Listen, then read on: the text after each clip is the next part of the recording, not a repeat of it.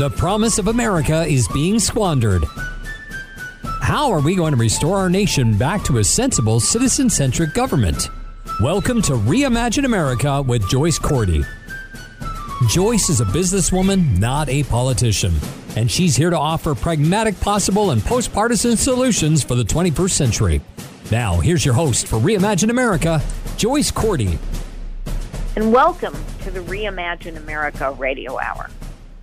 You know, I am both a woman and a former tech industry executive.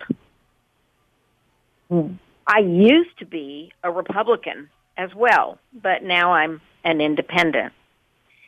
So I can tell you honestly, because it doesn't matter, I didn't vote for either Hillary Clinton or Donald Trump. I voted for the only two real Republicans running last time. I voted for Johnson and Weld, both former Republican governors, so I voted Libertarian. Had nothing to do with gender. It had to do with finding both major party candidates so flawed that I could not imagine them succeeding in the White House. But that doesn't mean that I would not be happy to see a woman in the White House. In fact, I think it would be good for the country to see a woman in the White House. But you know what? I'm a realist as well. Because I'm a woman, because I was the only woman in my B school class, because I've been harassed in various and sundry ways along the way that would surprise you if I told you any of those stories. But the thing you had to do, if you wanted to get to the top, if you had a goal and a plan to get there, was you had to take some risks, and that meant you had to trudge on and ignore those flights. Well, women today tend to put on their stilettos and take those flights and magnify them to the point where a lot of men, and there's a lot of polling to prove this, feel intimidated. And that sense of intimidation follows you into politics, into how you feel when you're watching a debate. So, you know what? I think there were three serious women candidates at the beginning of this particular presidential race for the 2020 White House. I am sure that being a woman should not be the primary qualification. I think we went through that in 2016, in which a lot of women I know voted for Hillary Clinton because she was a woman, not because they agreed with a single solitary thing she said, but because she was a woman. I think that's the wrong agenda. I'm so un-PC about this that I didn't understand. I knit. And so when I first saw those particular hats that the women wear in the women's empowerment rallies in January, I thought it was that they didn't really know how to knit and around. I had no idea what it was. So in a very un-PC way, let me tell you what I think it takes for a woman to be taken seriously in a presidential contest. To be able, especially as a contrast to the misogynist in the White House today, who is, at this writing, the GOP standard bearer for the 2020 presidential election. What does it take? Well, let's take them one at a time. Kamala Harris. You know what? I would love to share a bottle of wine and have some off-the-record conversation with Kamala Harris.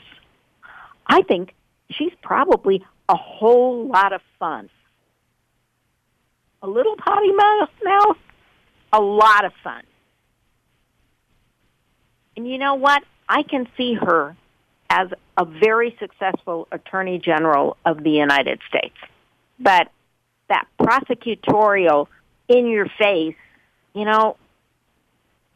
it just doesn't work with most men, including millennial and post-millennial men. Elizabeth Warren absolutely exhausts me.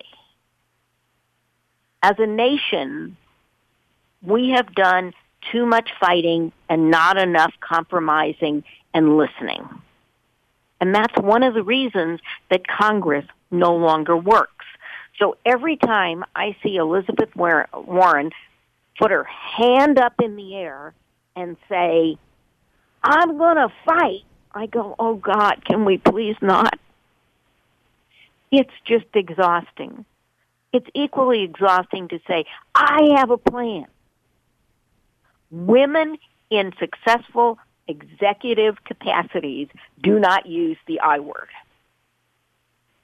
It's about us. It's about the team. It's about making it happen.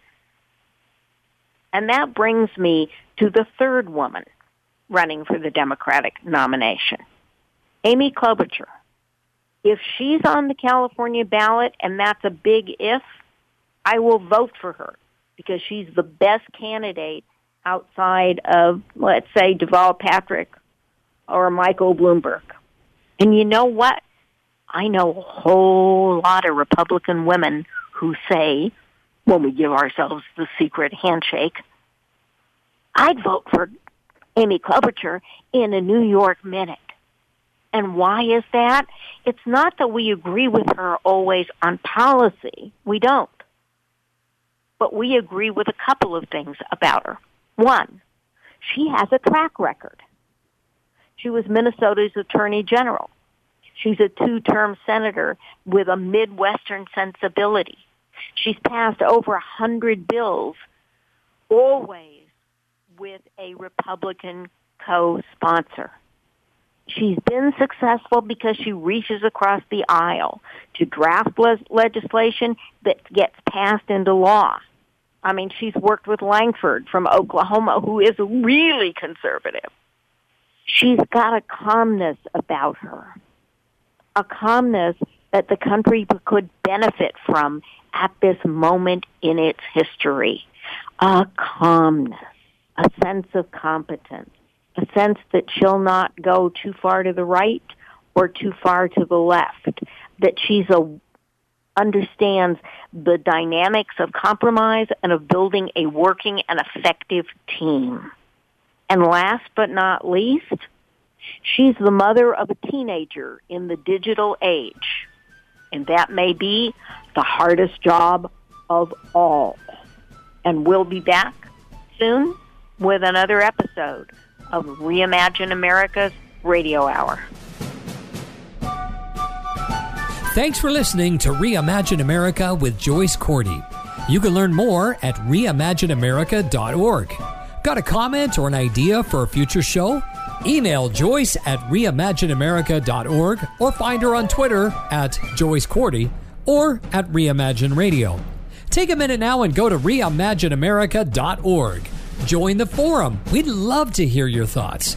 If you love the podcast, donate and tell others. You can invite Joyce to speak at your next meeting or conference through reimagineamerica.org. And finally, don't forget to subscribe to this podcast at ricochet.com or c-sweetnetwork.com. That's c-sweetnetwork.com. Together, we really can reimagine America.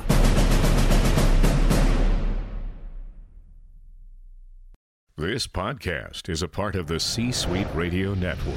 For more top business podcasts, visit c-suiteradio.com.